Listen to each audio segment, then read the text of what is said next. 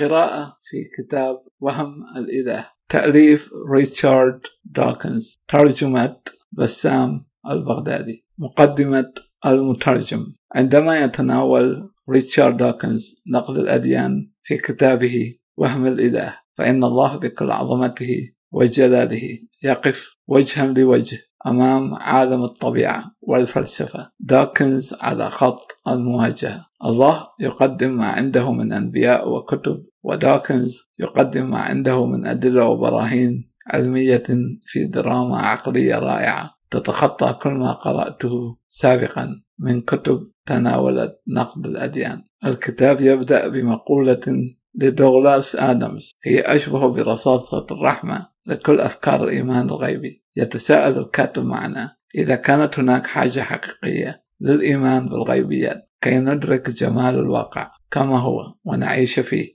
ألا يكفي جمال الطبيعة وروعة الحياة كما هي دون الحاجة لمكياج الإيمان المليء بعفاريت مرعبة وشخوص غابرة وأشباح لا أحد يعرف عنها شيئا سوى ما توارثناه من ناس بدورهم لم يعرفوا عنها شيئا أيضا؟ ألا تكفي روعة الجسد دون الحاجة للاعتقاد بأن هناك روح تعيش فيه؟ ثم ينتقل المؤلف ليصف لنا بوضوح ومن دون رتوش صفات الذات الإلهية كما نقرأ عنها في الأديان الإبراهيمية. إن نقصان عدد الآلهة في زمن كانت تتعدد فيه الآلهة وانتقالنا للتوحيد كخطوة تطويرية لم يؤثر على حياة البشر حقيقة، فلماذا نقصان هذا الإله الأخير المتبقي منهم سيؤثر علينا الآن على حد قول دوكنز؟ يتناول دوكنز هنا الدلائل على وجود الله واحدا تلو الآخر ويدحضها بصورة منطقية وعلمية واضحة وجلية، ثم يشرح لنا ببساطة وبخفة الأسلوب لماذا أن الاحتمال الأكبر هو عدم وجود الله، وأن الحلقة المفقودة حقيقية مفقودة بوجود الله وليس بغيابه، لأن بغيابه لدينا تفسير منطقي للأشياء ولكن لا تفسير منطقي أو غاية لوجوده. قد يحتاج القارئ العربي هنا، يقول المترجم، ويقول بأن الأديان بذاتها لها قيمة ما فكرية أو نفسية إيجابية، وهنا يتناول المؤلف مصدر الأديان وما هي الحاجة الحقيقية لها التي أدت لظهورها، وما سبب كل هذه العدوانية التي تظهره الأديان تجاه بعضها بل تجاه حتى أتباعها. أمثلة كثيرة يقوم دوكنز بطرحها على الخطر الحقيقي الذي تمثله الأديان والإيمان بالغيبيات على النمو الفكري والنفسي للأطفال والمجتمعات بشكل عام. يطرح أمثلة موثقة للأذى الذي لحق بأطفال أبرياء لا ذنب لهم سوى أنهم ولدوا لعائلة تعتنق دينا ما، ولكن هناك هذه دعوة وطريق للخروج من هذه المحنة بل اللعنة التي أسماها الدين. كلنا يملك الحق في الاختيار وكلنا يستطيع أن يختار ولو مع نفسه البقاء على حالة أو الخروج من هذه المأساة التي نعيشها يوميا سوية دون أن نجرؤ أن ننظر بعيون بعض ونعترف بالسبب الحقيقي لكل مآسينا. بالرغم من الجهد المبذول في إعادة تنسيق وترتيب اللغة الأدبية إلى العربية كي تناسب القارئ العربي دون النيل من البناء الفكري للكتاب كما قدمه الكاتب لقرائه في اللغة الأم، إلا أنني أجد متعتي كمترجم تطوع من أجل نقل تجربته الشخصية التي عاشها مع هذا الكتاب قبل بضعة سنوات، والذي أطلق سراحي من وهم كنت أتصور أنني ولدت كي أعيش وأموت فيه. البريطاني كلينتون ريشارد دوكنز هو عالم بيولوجيا جزيئية وإيثولوجيا وفيلسوف في الأديان.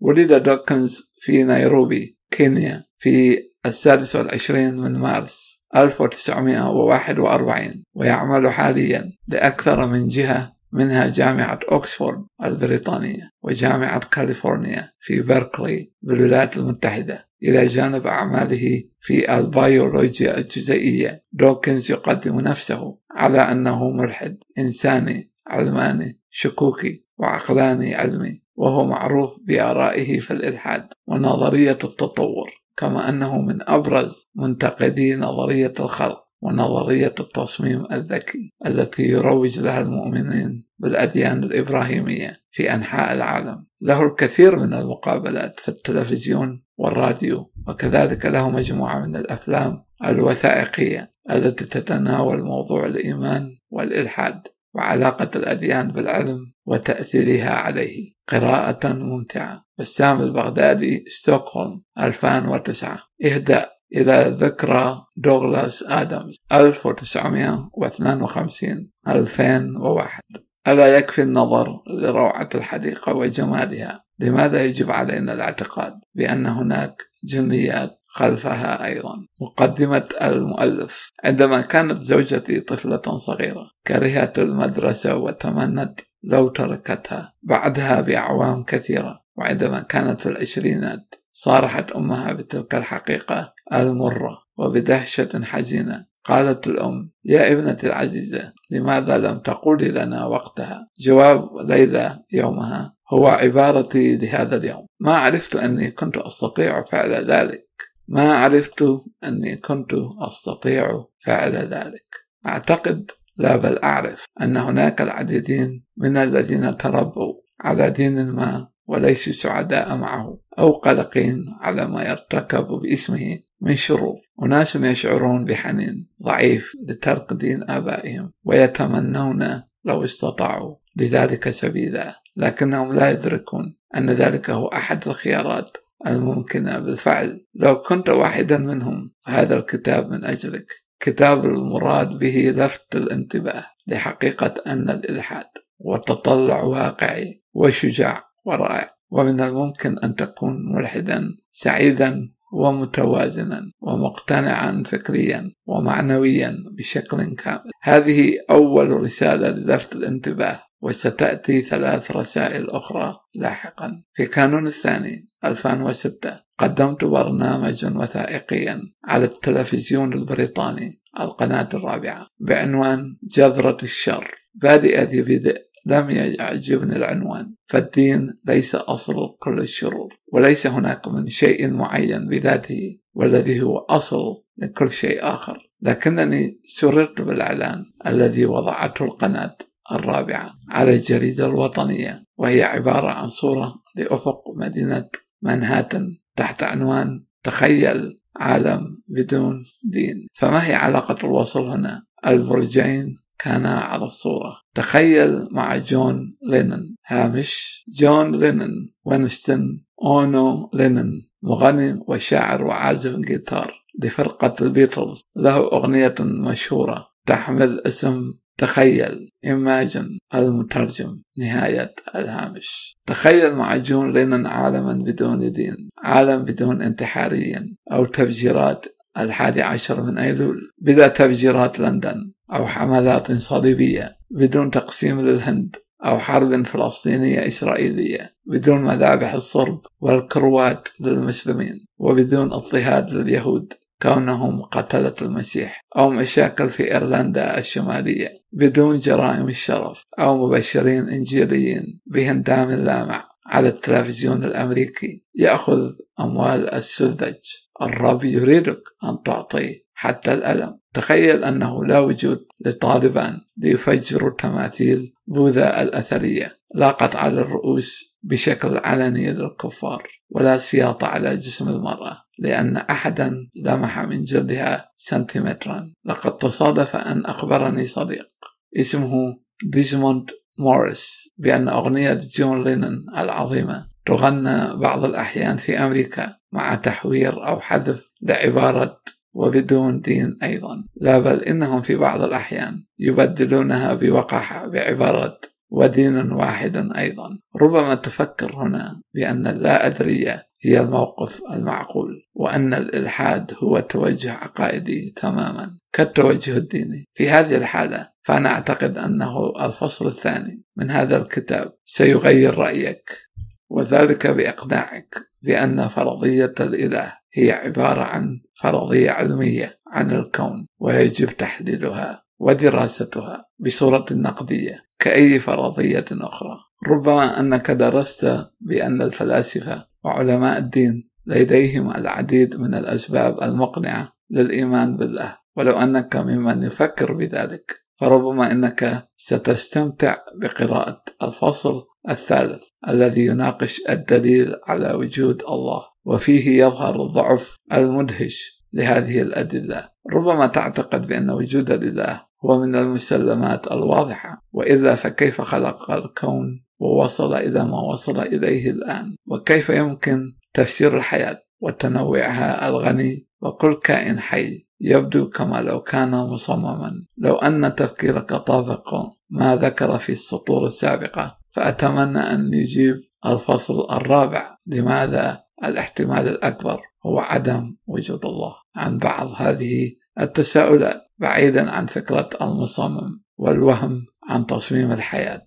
يمكن تفسيره بطريقة أكثر عقلانية ومنطق بناء على نظرية الانتخاب الطبيعي لداروين. على الرغم من أن نظرية الانتخاب الطبيعي محصورة بتفسير العالم الحي، فإن باستطاعتها أن ترفع مستوى الوعي للإدراك والقابلية للمقارنة عندنا، مما يساعد على فهم الكون نفسه. إن قوة نظرية كالانتخاب الطبيعي وقدرتها على رفع مستوى الوعي هي ثاني رسالة للفت الانتباه من الرسائل الأربعة. ربما تعتقد بأن الوجود الإلهي هو إحدى الضرورات، لأن علماء التاريخ والحياة أخبرونا بأن المؤمنين كانوا العامل الأكبر في نشوء وارتقاء كل الحضارات الإنسانية. لو وجدت هذه الفكرة مقنعة فأرجو أن تقرأ الفصل الخامس عن جذور الدين، والذي يشرح سبب انتشار الإيمان في كل مكان. هل أنت ممن يعتقد بأن وجود الدين ضروري لتقويم الإنسان وإيجاد أسس أخلاقية حصينة؟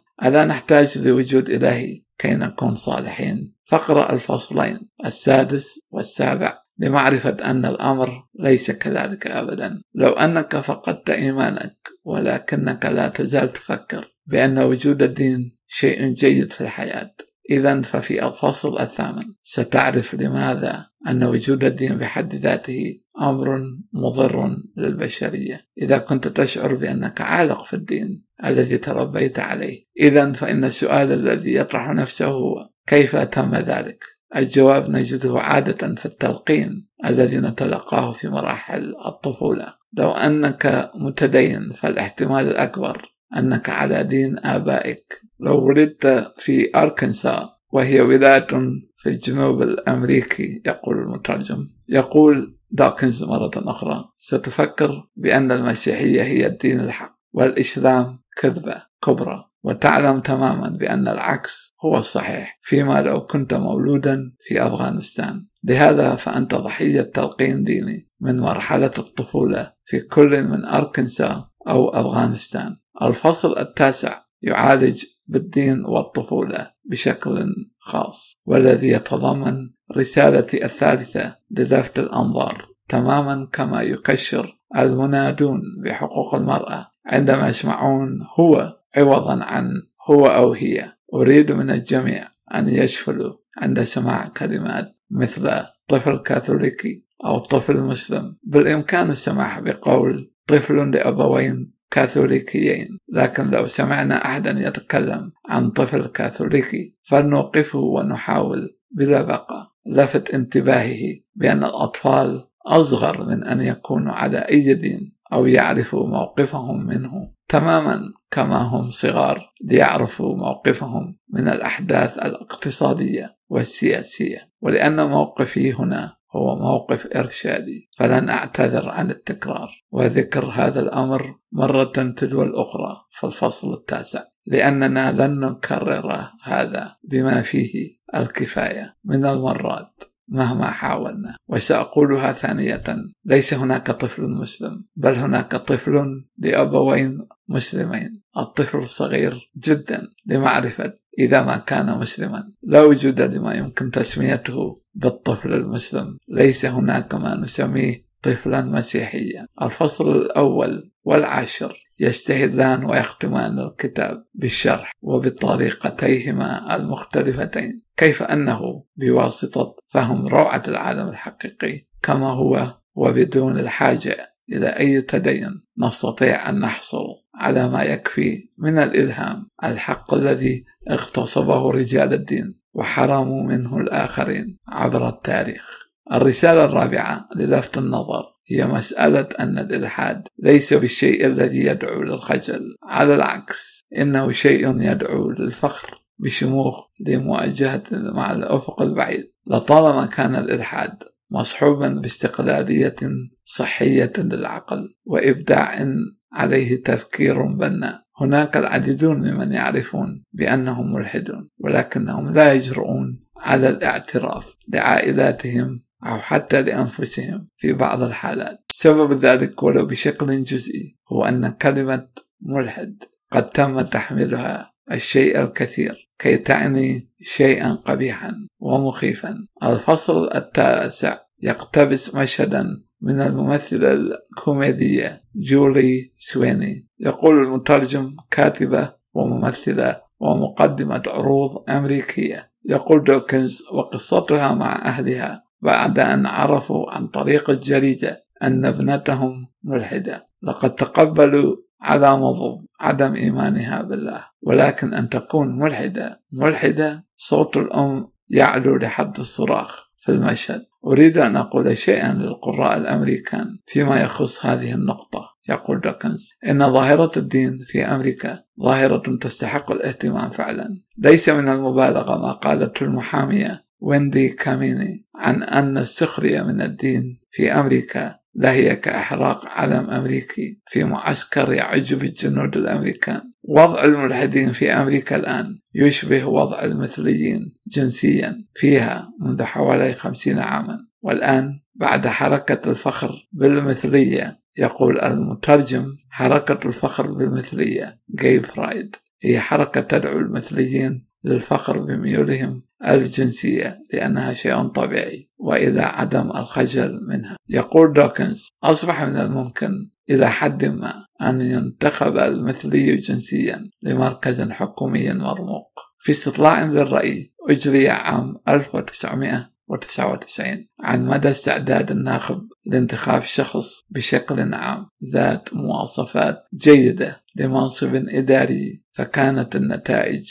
كالتالي: 95% فيما لو كان الشخص امرأة، و94% فيما لو كان الشخص كاثوليكي، و92% لو كان يهوديا، و79% فيما لو كان مرمونيا. هامش. يقول المترجم: طائفة مسيحية لا تعترف بالفاتيكان. يقول دوكنز: و79% لو كان مثليا، و49% لو كان ملحدا. من الواضح أن الطريق أمامنا لا زال طويلا، لكن الملحدين أكثر عددا مما كنا نتصور، وخصوصا بين النخبة المثقفة. الحال كان كذلك حتى في القرن 19 عندما قال جون ستيوارت: من المحتم أنها ستكون صدمة هائلة لو عرف العالم كم هي نسبة المشككين في الدين بين الحاصلين على أعلى الأوسمة لتميزهم اللامع في مجالات العلم والفكر. يقول دوكنز: من المؤكد أن هذه المقولة تصلح أكثر في أيامنا هذه بدون أي شك، ولدي الأدلة والبراهين على ذلك. في الفصل 3 من الكتاب إن السبب الرئيسي لعدم انتشار فكرة وجود الملحدين بين عامة الشعب هي أننا نتردد في الظهور علنا، وأملي أن يساعد كتابي هذا الناس ليتجرؤوا على الظهور تماما كما كان الحال مع المثليين، فكلما ظهر عدد أكبر منهم سيصبح من الأسهل للآخرين أن ينضموا للمجموعة. ربما أن هناك ما يسمى بالكتلة الحرجة لبدء ظهور سلسلة من ردود الأفعال. استطلاعات الرأي الأمريكية تظهر بأن عدد الملحدين واللا أدريين في أمريكا أكثر بكثير من عدد اليهود المتدينين، وحتى أكثر من العديد من المجموعات الدينية الأخرى. لكن على عكس اليهود الأشهر في مجال الضغوط السياسية في أمريكا، وعلى عكس المسيحيين الإنجيليين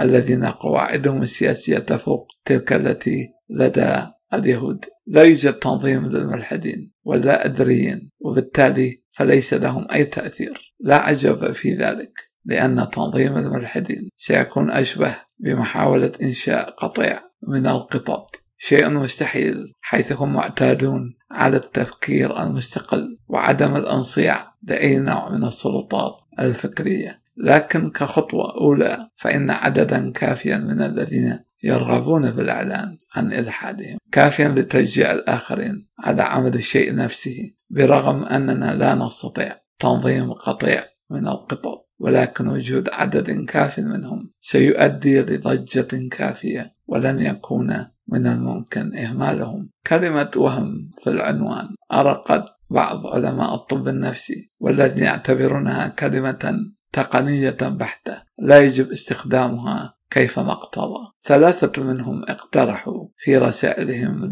لاستعمال كلمات تقنية جديدة تماما كدايهم هامش اقتراحات، كل من دكتور زو هوكنز ودكتور بيتا آدمز ودكتور بول ساند جون سميث في رسائل خاصة للمؤلف. يقول دوكنز: مشتقة من كلمتي دين ووهم للتعبير عن حال الوهم الديني. ربما أن كلمة كهذه سيكتب لها الانتشار، لكنني سأبقي على كلمة وهم في الوقت الحاضر، ولهذا فأنا بحاجة لتبرير استعمالي لهذه الكلمة بالذات.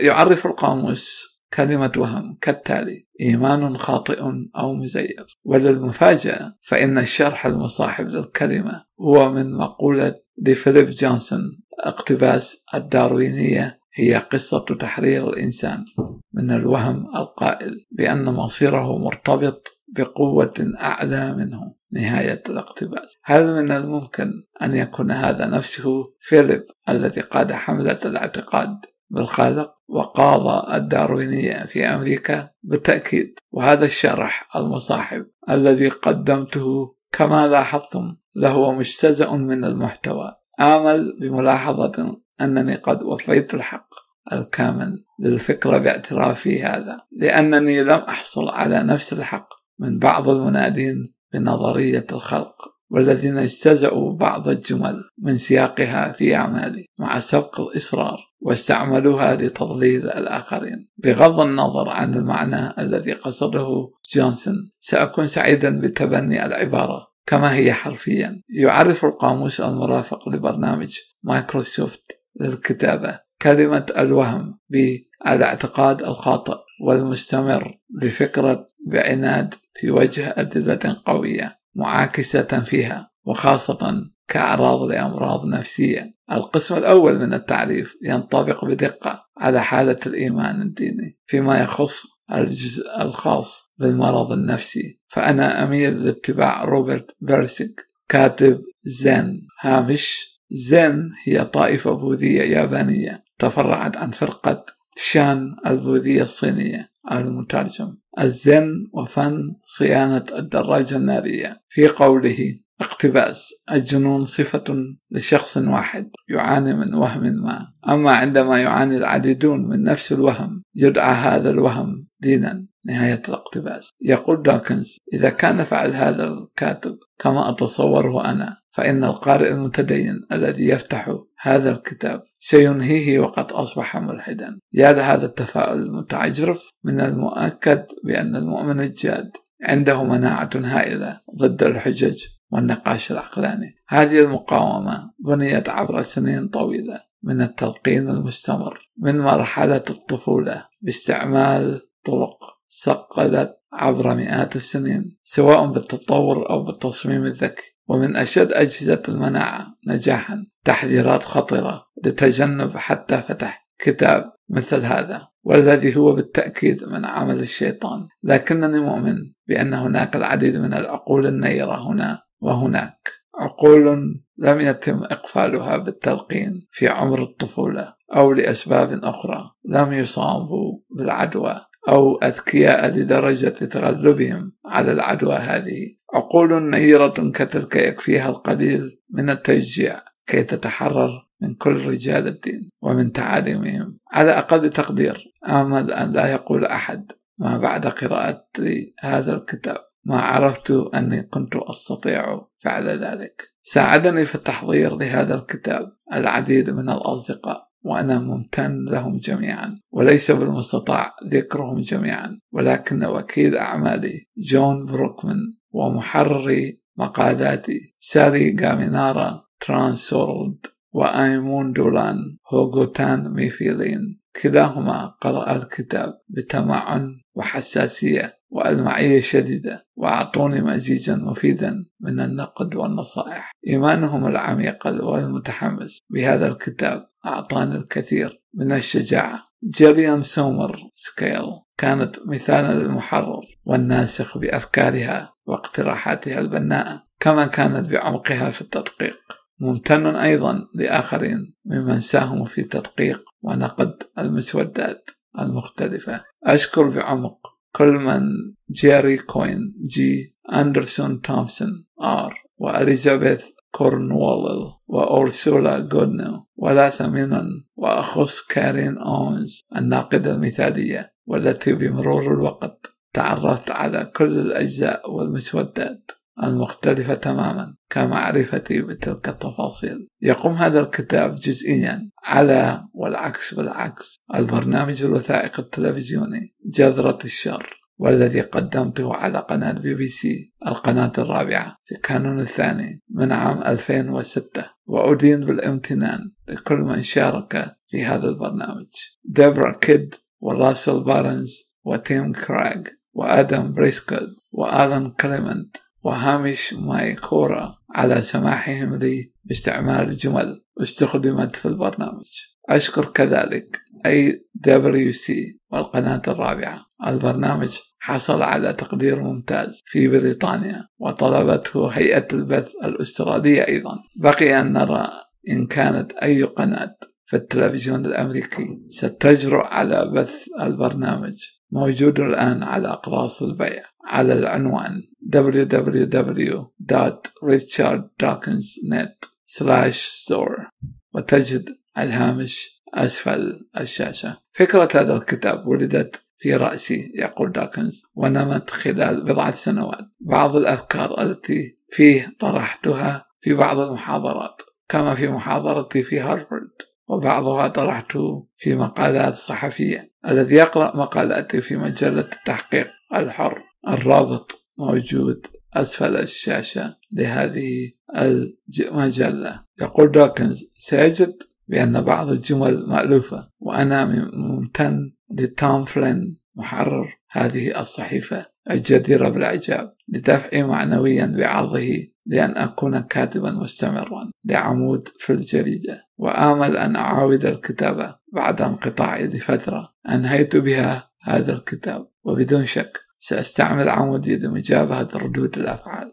الناتجة عن الكتاب والرد عليها. لأسباب مختلفة أدين بالامتنان لكل من دان دانيت ومارك هاوسر وميشيل ستيرات وسام هاريس وهيلين فيشر ومارغريت داوني وإبن وراق وهيرميون لي وجوليا سويني ودان باركر وجوزيفين ويلش ويان بيرد، وخصوصا جورج سكارلز. في أيامنا هذه لا يكتمل كتاب إلا إذا كان نواة لموقع حي على الإنترنت وموضوع نقاش في منتدى إلكتروني لمدة بمواد وأفكار مكملة وردود أفعال ونقاش وأسئلة وأجوبة، ولا نعرف ما قد يأتي به المستقبل. آمل أن يقوم موقع ريشارد دوكنز للعلم والمنطق بملء هذا الدور، وأنا ممتن بشدة لجاش تيمونن لعمله الفني والمحترف والجهد الذي بذله لتحقيق ذلك. وإليكم العنوان: